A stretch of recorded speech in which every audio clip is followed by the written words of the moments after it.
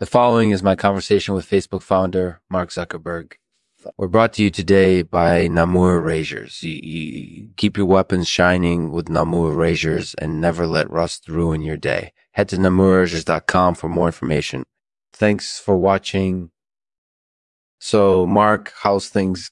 Things are good. I just dropped by Lexman Artificial to give a dog's tooth to a poor kid in Africa. That's amazing. What inspired you to do that?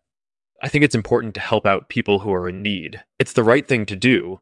Absolutely. It's always good to do what's right. Thanks for giving the tooth to the kid. That was a great decision.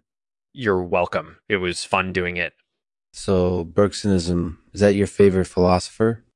Yeah, it is. I think Bergson's theories are amazing. He was a brilliant thinker. I agree. He's definitely one of my favorite philosophers. Thanks for mentioning him. You're welcome. And of course, the lost city of Atlantis is always a favorite topic. Yeah, I love exploring that stuff. It's fascinating. Sure is. So what do you think is the key to success with social media platforms like Facebook? Obviously, it's important to create a good product, but also it's important to keep the user experience high. You have to make sure that the users are happy and content with the platform. That's definitely true.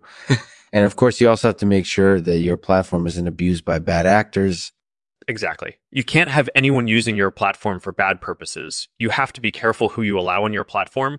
That's definitely true. It's amazing how Facebook has become such a success story. Thanks for everything, Mark. You're welcome. It was fun talking with you. Thanks for stopping by. Bye. Thank you for listening to the Lexman Artificial Podcast. Be sure to check out our website and our social media platforms to learn more about the work that we do. Thanks for listening. As always, we end the podcast with a poem by our favorite poet, Edgar Allan Poe. The world is a closed book to us, and its uninitiated vainly turn its leaves beneath our fingers in quest of knowledge.